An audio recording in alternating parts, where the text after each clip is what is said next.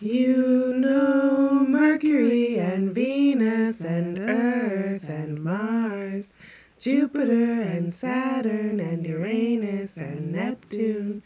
But do you recall the smallest planet of all?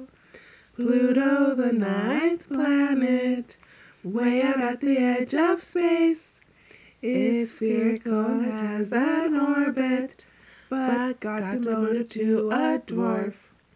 All of the NASA scientists gathered together to say, you're too small to be a planet. You don't dominate your space. Then one foggy year or two ago, everyone came to say, that's messed up, right? Pluto, everyone's a fan.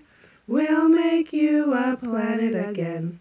Then all the school kids loved it, and they shouted out with glee, yippee!